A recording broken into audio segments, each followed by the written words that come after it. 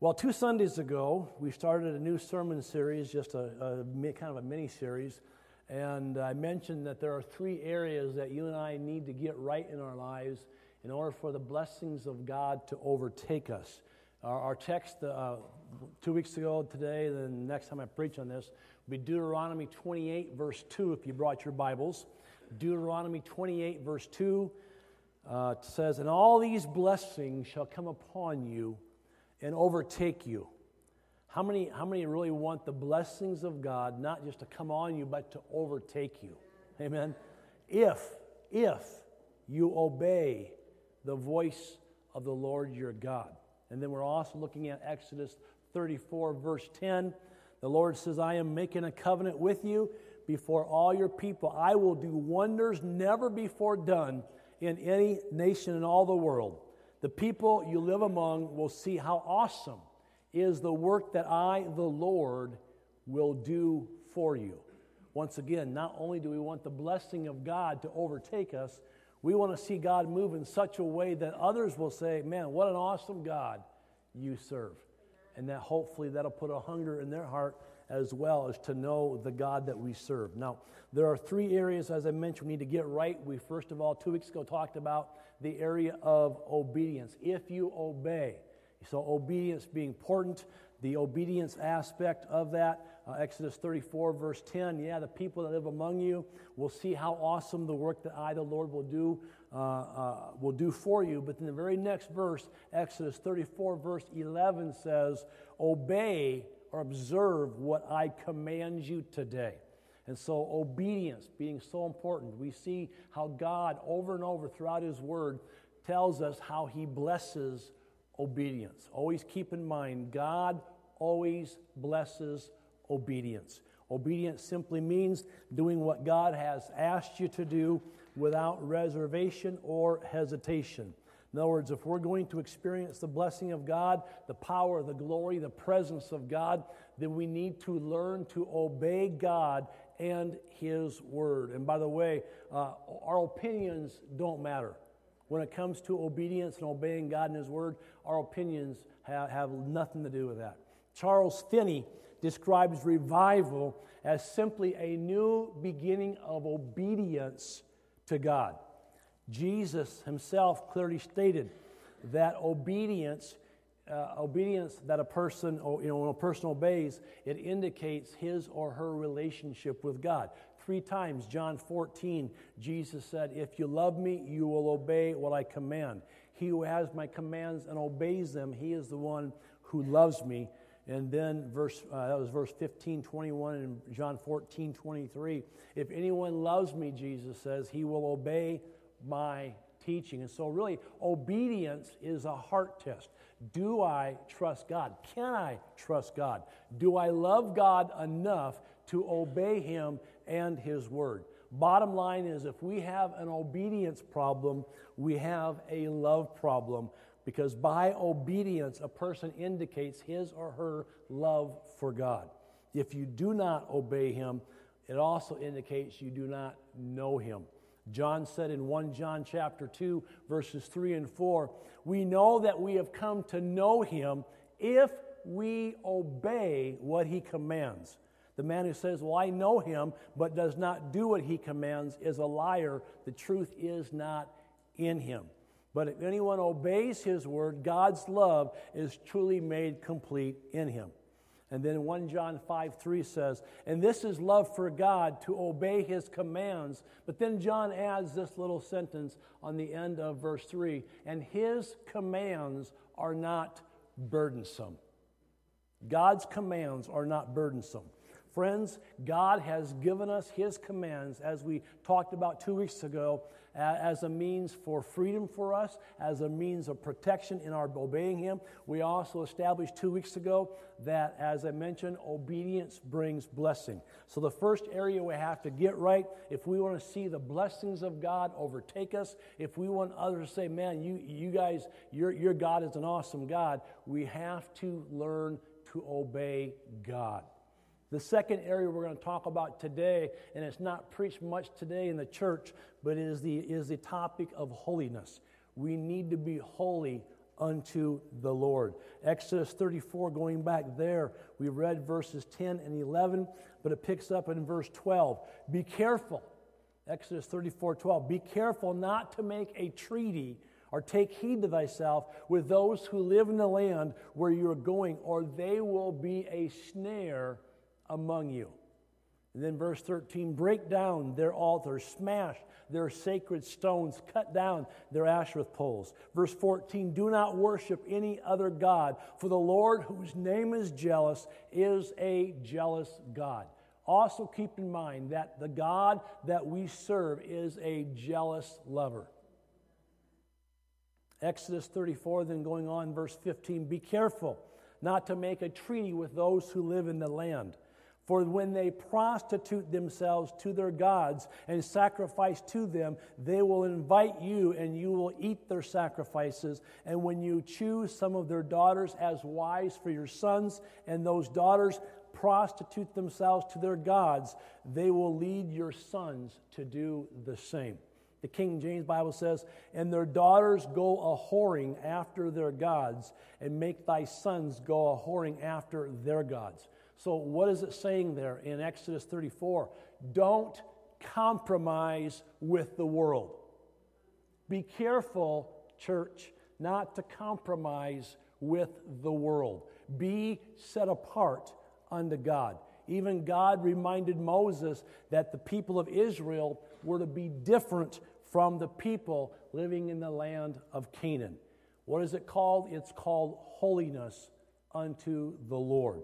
Holiness is found in both the Old and New Testament, starting with the Old. Leviticus 20, verse 26, you are to be holy to me because I, the Lord, am holy, and I have set you apart from the nations, God says, to be my own. And so God says you are to be holy. Then Leviticus chapter 11, 44 and 45. I am the Lord your God. Consecrate yourselves and be holy because I am holy. Do not make yourselves unclean by any creature that moves about on the ground. For I, the Lord, I am the Lord who brought you out of Egypt to be your God. Therefore be holy because God says, I am holy. And so God is calling those that claim to be His followers, God is calling us to holiness. Leviticus 20, verse 7, consecrate yourselves and be holy because I, the Lord your God, am holy. I am the Lord your God. So really, if you think about it, the one attribute for me, when I read the Bible, the one attribute that really stands out to me is that of God's holiness. You'll recall that God's initial revelation to Moses was of His holiness at the burning bush experience, where God says, don't come any closer. Moses, take off your sandals, your shoes, for the ground that you are standing on is holy ground. It's holy because God made it holy. God was there. Moses, as God's servant, had to constantly remember that the God whom he served was a holy God. Even Psalm 93 verse 5 says, your statutes stand firm. Holiness adorns your house for endless days, O Lord. Holiness adorns His house. Old Testament. Now, New Testament, God's holiness is also a priority for New Testament followers of Jesus Christ. Now, to be holy is to be close to God, to be like Him, to seek His presence, righteousness, and fellowship with all of our hearts. It's what I started preaching this year, beginning of January. We are to draw near to God, so He'll draw near to us. Hebrews chapter 12, verse 14. Make every effort. That's on you and me. We put out effort. We do what we can do. To do what? To live in peace with all men. But then it says this, and to be holy. Make every effort to be holy, for without holiness, no one will see the Lord. So we can see how important obedience is. We can see how important holiness is. Hebrews 12:14. 1 Peter chapter 1, 15 and 16. But just as He who called you is holy, so be holy in all you do. For it is written, be holy, for I am holy. And then Ephesians chapter 1, verse 4, for he chose us in him before the creation of the world, for he chose us in him to be holy and to be blameless in his sight. Now in the Bible, the word holiness and the word sanctification are interchangeable. In other words, the basic idea, once again, of holiness, of sanctification, is that of separation or setting apart. The root words translated holy and holiness is Q-A-D-A-S. The verb means to be consecrated, to be dedicated, to be holy. Anything that is holy is set apart from sin, set apart from this world, and set apart unto God, devoted, dedicated unto God. It is also the idea that it's removed from the realm of the common and moved to the sphere of the sacred. Always remember, God is a holy God. Holiness unto the Lord. Now, at the time a person receives Jesus Christ as Lord and Savior, when they repent of their sin, it simply means they've been separated from their past life of sin. Jesus Christ has forgiven us of our sins when we repent of our sins, and now our lives are to be dedicated unto God. 1 Corinthians 1:30 says, it is because of him that you are in Christ Jesus, who has become for us wisdom from God, that is, our righteousness, holiness, and redemption. So Jesus Christ is our holiness. 1 Corinthians 6:11, and that is what some of you were, past tense. But you were washed, you were, here's the word, you were sanctified, you were justified in the name of the Lord Jesus Christ and by the Spirit of God. So from Scripture, we find that the Holy Spirit is the one who sanctifies us. 2 Thessalonians 2:13, 1 Peter 1:2, through the sanctifying work of the Holy Spirit. And then we have 1 Corinthians chapter 1, verse 2, to those sanctified in Christ Jesus and called to be holy. And so the Bible is very clear in teaching that Christians should continue living a life separated from sin and dedicated to God, because, as the Apostle Paul tells us, this is God's will for us. Romans chapter 12, verse 1, therefore I urge you, brother, in view of God's mercy, he says, to offer your bodies as living sacrifices, holy and acceptable, or pleasing to God. This is your spiritual act of worship. So once again, we are called to be holy, being set apart, being dedicated, being devoted unto God. 2 Corinthians chapter 7, verse 1, having therefore these promises, dearly beloved, let us cleanse ourselves, let us purify ourselves, one translation says, from all filthiness of flesh and spirit. Here it is, perfecting holiness in the fear of God. And then 1 Thessalonians 4:3, it is God's will that you should be sanctified. We call this progressive sanctification. Now, John Flavel, who was a Puritan writer, said this, and I quote, once a heart has been made pure by the Lord, the greatest task of every believer is to keep his heart pure. Hartman's paraphrase, once God's done a work in your heart, make sure you don't mess it up and allow God to keep on doing his work in your heart. We have Matthew 5:8, blessed are the pure in heart, for they will see God. 1 Thessalonians 4:7, for God did not call us to be impure, but to live a holy life. 1 John 3:3, everyone who has this hope in him purifies himself, even as he is pure. A quote from Vance Havner, who once said, if you want to be popular, preach happiness. If you want to be unpopular, preach holiness. The Scriptures speak of progressive sanctification in a variety of ways. such as growing in grace, growing and being gradually transformed spiritually to the image of Jesus Christ. Make every effort to be found spotless, 2 Peter 3:14, or 2 Corinthians 3:18. And we who with unveiled faces all reflect the Lord's glory are being transformed into His likeness. Hopefully, the longer you and I are serving God, the more like Jesus we're going to become. The more Christ-like we're going to become in our actions, in our attitudes, etc. The purpose of the sanctification process is that believers might become more and more like Jesus Christ. Even though Christians may and will not attain absolute perfection in this life. All right? I know some like, well, once you get saved, you're perfect. Well, no, you're not.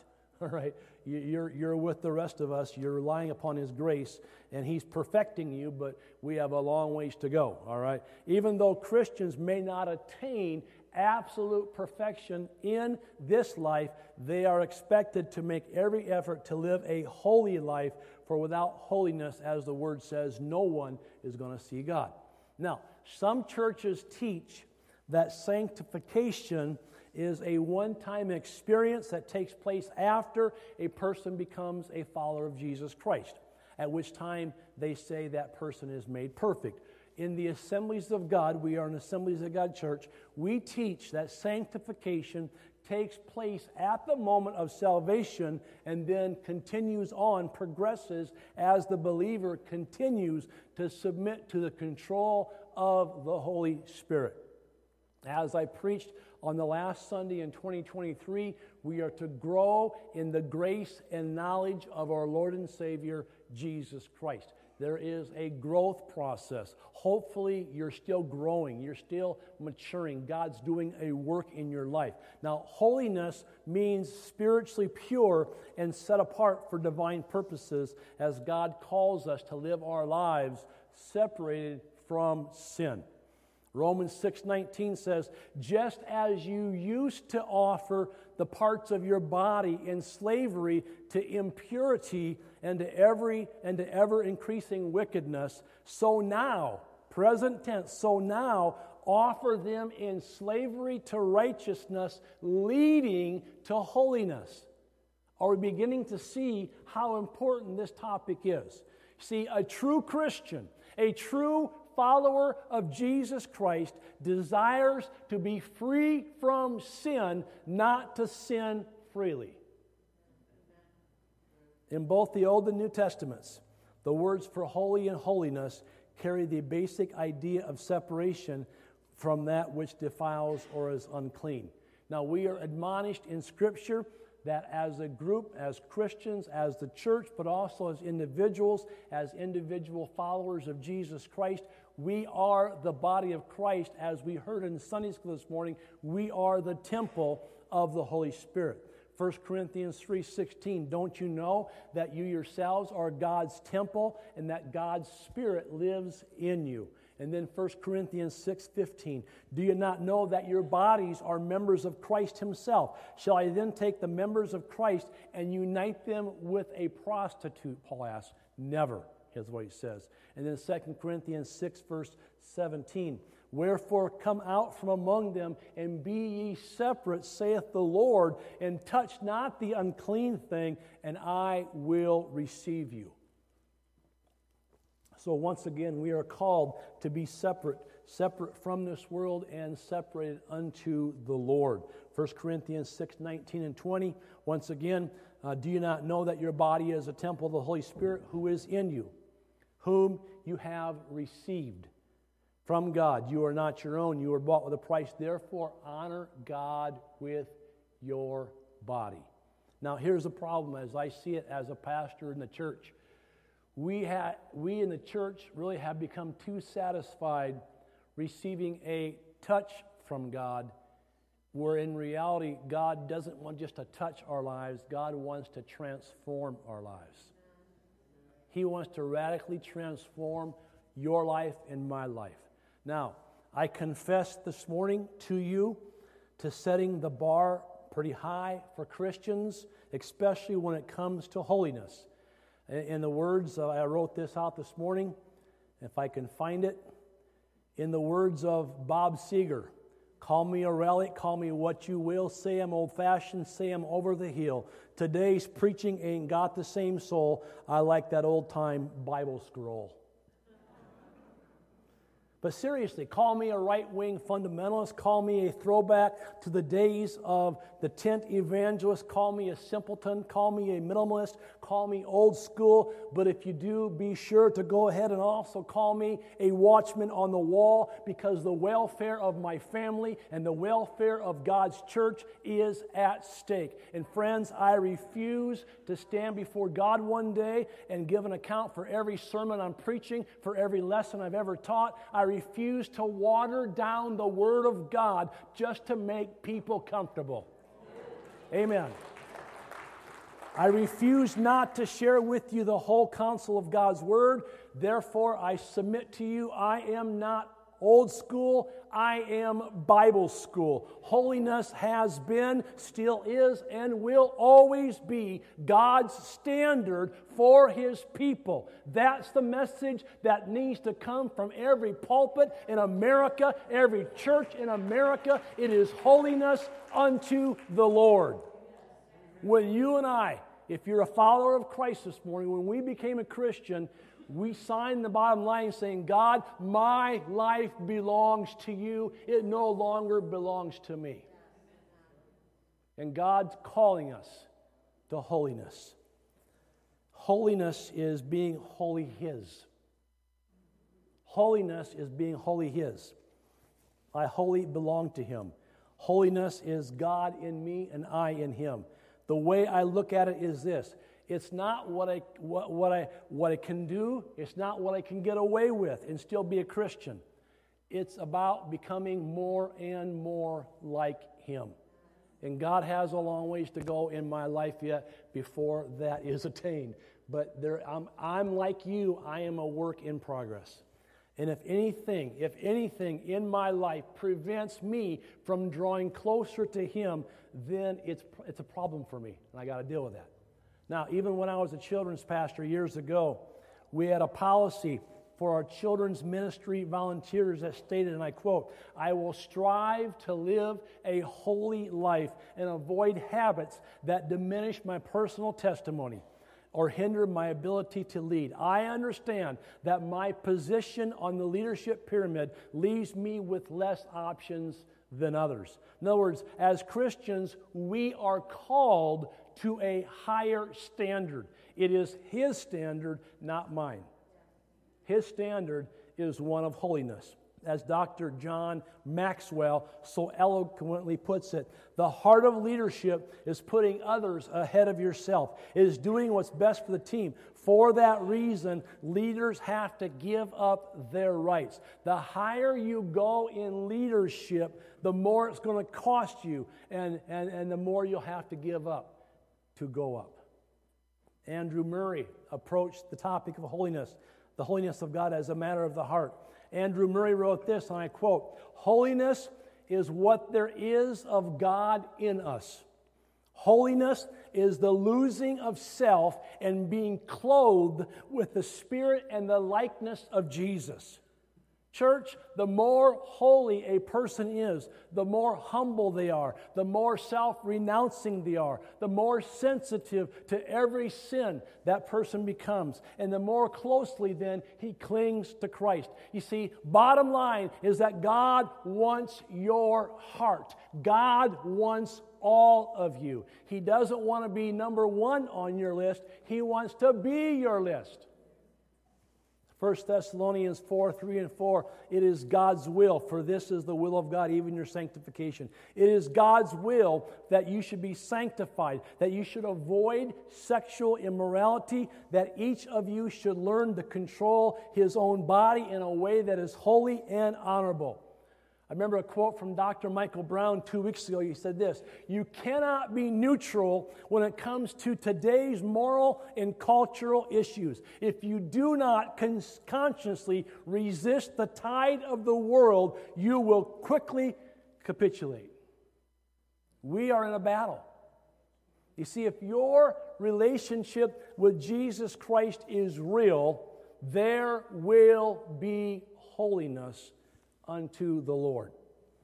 Now, I know that people get mad today at this kind of preaching because they want to excuse themselves from going further in God. People today enjoy their sin. They don't want to change. They don't want to be free from the bondages and life-controlling addictions. But I'm here to tell you, if you want to be free from those things, you can be free.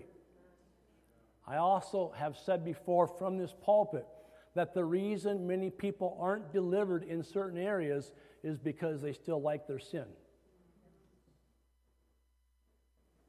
The Bible says in James 1:14, each one is tempted. When? By his own evil desire. Not the devil. By his own evil desire, he is dragged away and enticed. So we are responsible with the choices that we make. It really comes down to this. Work out your salvation with fear and trembling. See, it's one thing to say you love him, but that doesn't necessarily mean that you fear him. Years ago, and some of you will know this story, you remember when Jim Baker of the PTL Club, Jim Baker went to prison. And he was in prison in Rochester, Minnesota. And John Bevere went to go visit him while he was in prison. It's in Jim Baker's book, I Was Wrong, that I read. It's a big, thick book. And John Bevere went to go see Jim Baker. And John Bevere said, Jim, and I'm paraphrasing, he said, Jim, he said, when did you lose your love for Jesus? And this is what Jim Baker said. He says, oh, John, I've never lost my love for Jesus, but I lost my fear. But I lost my fear of Jesus. No fear of God. You see, we are to perfect holiness in the fear of the Lord. In the fear of God. The Bible says the fear of God will keep us from sinning. You see, the Bible says that God wants to use you for special purposes, but we must be clean. And honestly, God will use small vessels. God will use plain vessels. God will even use broken vessels. But God doesn't use dirty vessels. And if you want God's blessing on your life, if you want the blessings of God to overtake you, then get clean and stay clean. If there's anything holding you back, if it's any personal sin, then this morning you need to admit it, quit it, forget it, and move on. It's called repentance, because power comes from purity. See, God's blessings are great, but in order to see God move in power, we must also be cleansed. Now, I know we talk a lot about the fruit of the Spirit, but what about the fruit unto holiness? What about fruit worthy of repentance? Romans 6:22. But now that you have been set free from sin and have become slaves to God, the benefit you reap leads to holiness, and the result is eternal life. See, those who experience the presence of God, those who experience the King of glory, will make it to heaven because of clean hands and a pure heart. Psalm 24 says, who may ascend the hill of the Lord? Who may ascend his holy place? He who has clean hands and a pure heart, who does not lift up his soul to an idol or swear by what is false. He'll receive blessing from the Lord and vindication from God, his Savior. Once again, God's living in a holy place. God is a holy God. And God calls us to holiness, to purity, to be cleansed. And then the blessings follow. In 1 Timothy 2:8, I want men everywhere to lift up holy hands in prayer without anger or disputing. A.W. Tozer wrote this. He says, if we want to flourish spiritually, we got to love what God loves and hate what God hates. Friends, you can forget about ascending the hill of the Lord into his holy place when you're living a lie. When you're living a lie. We cannot enter the holy place of God without being transformed. In Leviticus chapter 10, Nadab and Abihu offered strange fire, unauthorized fire, before the Lord. They profaned the holy place, and God struck them dead. And God says, among those who approach me, I will show myself holy. Later, God said to Aaron, you must distinguish between the common and the holy. God is a consuming fire, and you don't get to negotiate the flame. If you want to ascend the hill of the Lord, you better be clean. Without holiness, no one will see God. Ephesians 5:25-27. Husbands, love your wives, just as Christ loved the church and gave himself up for her. What was the purpose? To make her holy. Cleansing her by the washing with water through the word, and to present her to himself as a radiant church without stain or wrinkle or any other blemish, but holy and blameless. That's the work of the Holy Spirit in our lives. You see, His bride will be without spot or wrinkle, a bride who has made herself ready. Over the years, I've officiated at a number of weddings. It was 1 year ago in 2 weeks that Andrew and Lexi got married. And I've seen all kinds of brides, all beautiful brides, all adorned in their wedding gown and all ready and everything else. But I've seen tall brides, I've seen short brides, I've seen skinny brides, I've seen not so skinny brides, but they're all beautiful. But here's the bottom line. Every bride that was going to get married was a beautiful bride because the bride made herself ready. As it says in Revelation, we are the bride of Christ. We need to make ourselves ready. We need to have on pure and holy garments, the garments that He provides us, His holiness, His righteousness, sanctification. It's all unto Him. Friends, I'm simply saying, we as the bride of Christ have to prepare ourselves. Draw near to God with a sincere heart, in full assurance of faith, having our hearts sprinkled to cleanse us from a guilty conscience, and having our bodies washed with pure water. See, here's the deal. The blood of Jesus Christ will never cover what we don't uncover. If you don't admit it, He won't remit it. Church, honestly, until we learn to hate sin as God hates sin, we're never going to be free from it. Holiness is not only loving and obeying God, it's hating sin. Remember Isaiah when he got his vision? He got a vision of the holiness of God. The seraphim were crying out, holy, holy, holy. And what did this prophet of God say? Woe is me, for I am undone. Lord, take the coal, touch my lips, Here I stand. Isaiah saw the holiness of God.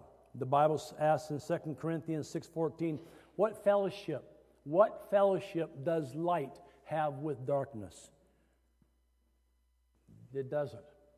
You see, there's too much mixture with the world. And really, truth be told, it's not enough for us today to get out of Egypt. We need to allow the Holy Spirit to get Egypt out of us, to get the world out of us. 1 Corinthians 10:23, all things are lawful for me, but all things are not profitable or expedient. All things are lawful, but not all things edify. George Barna says, research consistently shows, check this out, that most born-again Christians are indistinguishable from non-Christians in their attitudes and behavior. It should not be that way.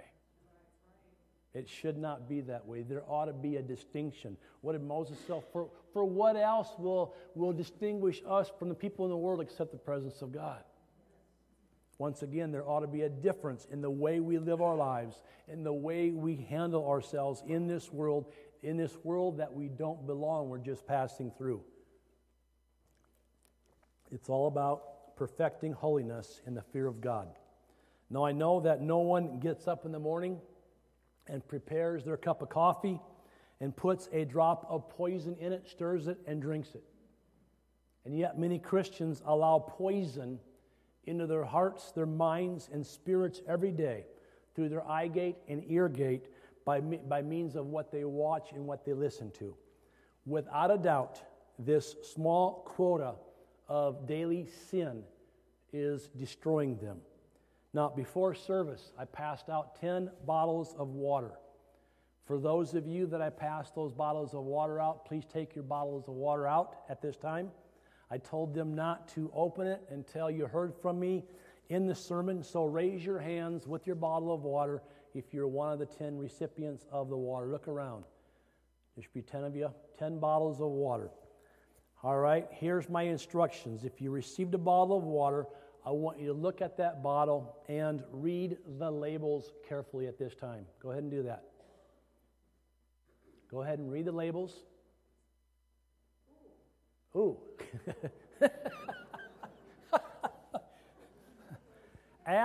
Now here's the question to the 10 of you. After reading the labels, would you drink that bottle of water, yes or no? No. Why not? Has raw sewage in it. There's a label I put on the bottle that says 99% pure mineral water, 1% raw sewage. No one would consider buying a bottle of water with 1%, as small as it is, of raw sewage in it. And no one would consider drinking a bottle of water that reads 99% pure drinking water or pure mineral drinking water, 1% raw sewage. Here's the message this morning.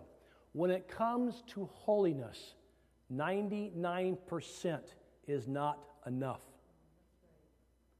That 1% of sin, sewage, filth, poison, whatever, that 1% destroys the whole bunch.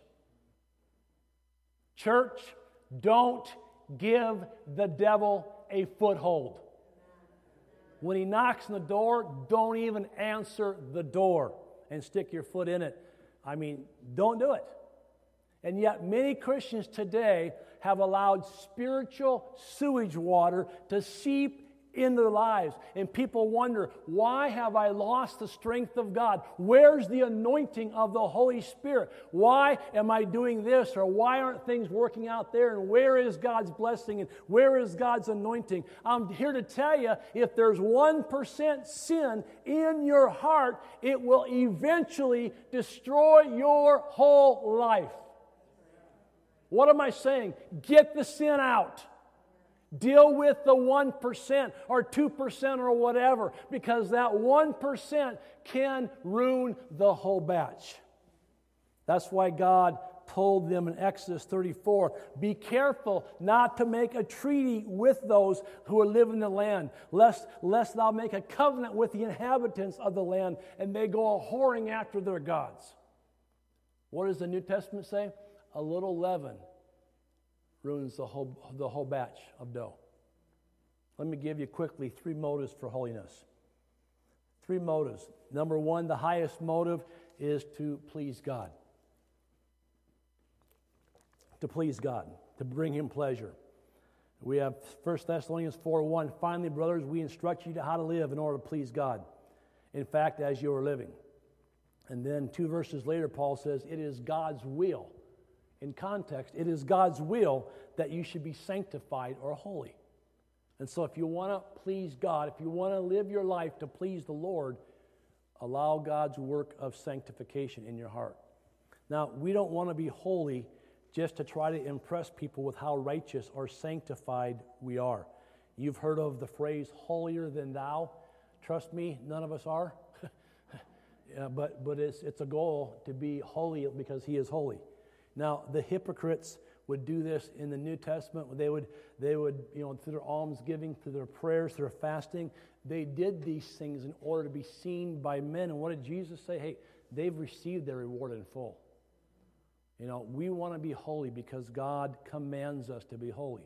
I want to live my life to please Him, all right? Just as He who called you is holy, so be holy in all you do. A second motive for holiness is to live lives worthy of our calling. Lives that reflect who God is.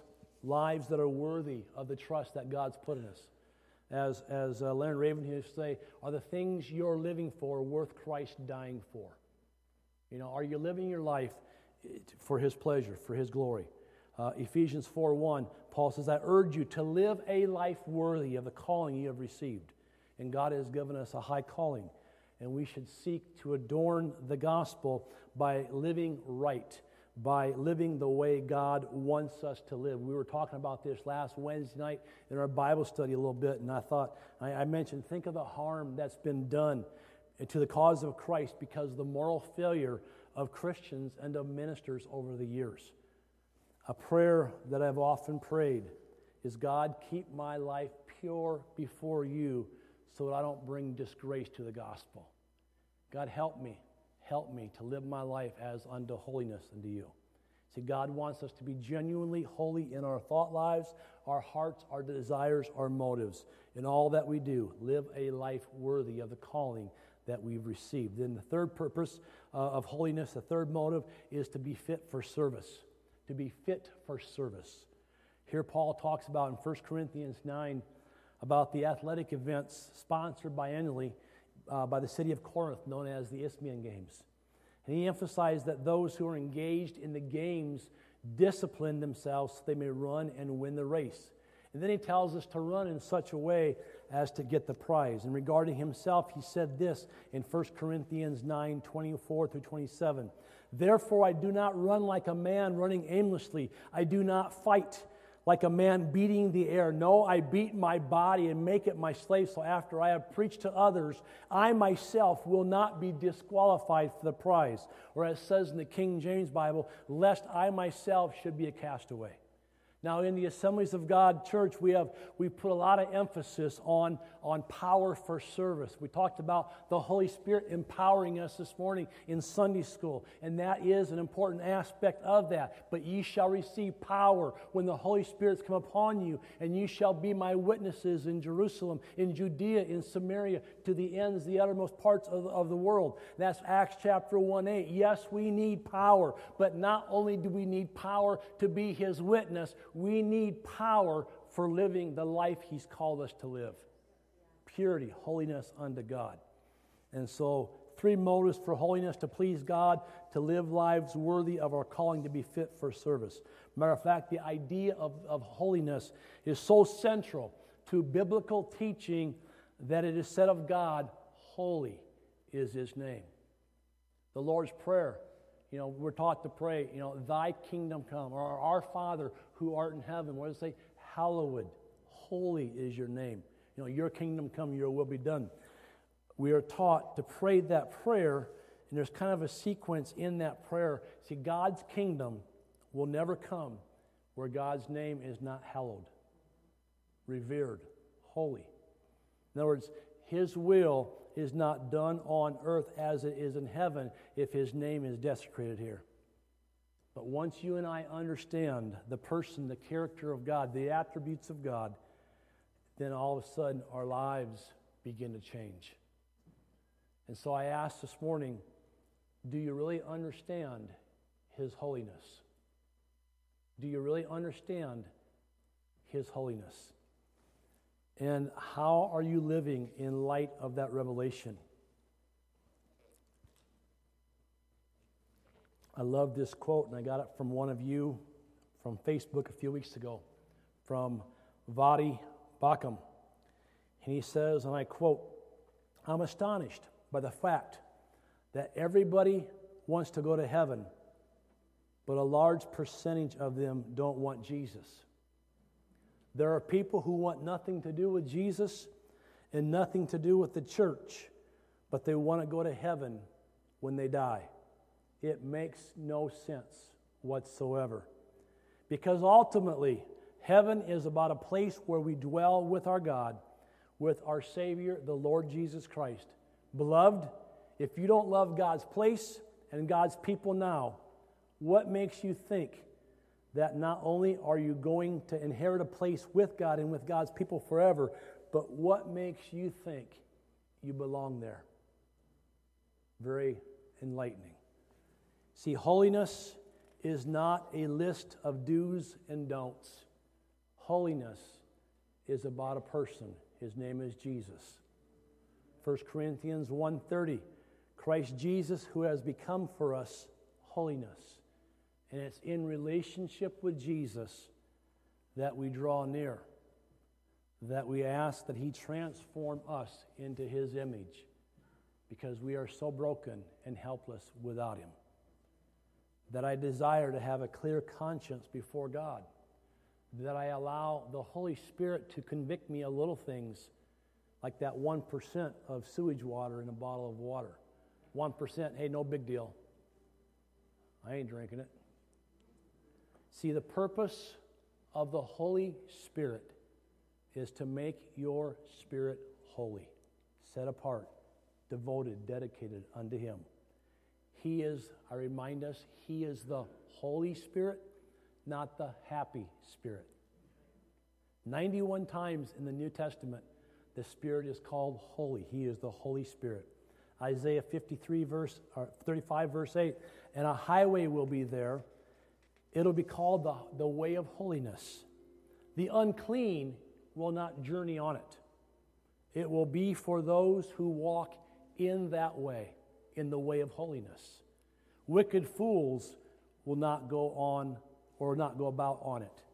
See, only the pure in heart will see God. I want to wrap this up by going back to 2 Corinthians 7:1, where it says, having therefore these promises, dearly beloved, let us cleanse ourselves from all filthiness of flesh and spirit, perfecting holiness in the fear of God. In other words, once you and I have been made holy because of Christ, because of His shed blood, once we have been made holy because of what Christ has done for us, now we are exhorted to live it out, to live like it. We have a responsibility. As I said, holiness is not about rules and do's and don'ts. It really comes down to this. It's about your relationship with God through Jesus Christ. Friends, I believe today that the Church of Jesus Christ needs a fresh revelation of the holiness of God. The holiness of God, the majesty of Christ, where we say, no, Lord, I want this life of mine to glorify You, so that when I stand in Your awesome presence, as John says, I will not be ashamed at Your appearing. Lord, help me to live righteously, so that my life will truly adorn the gospel. I remind us this morning, church, Christians are called to live a life of total surrender and total separation from the world. As I've said over and over this morning, God still calls us to holiness. It's His standard in the Old Testament.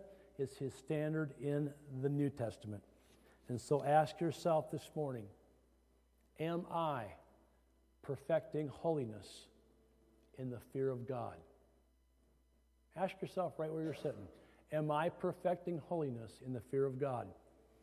Am I set apart for holy service unto the Lord?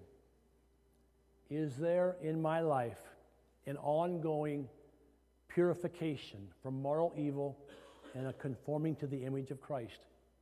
Am I living my life to please Him? Am I putting to death the misdeeds of the body? See, we are to be holy. Why? Because God is holy. Let's all stand to our feet.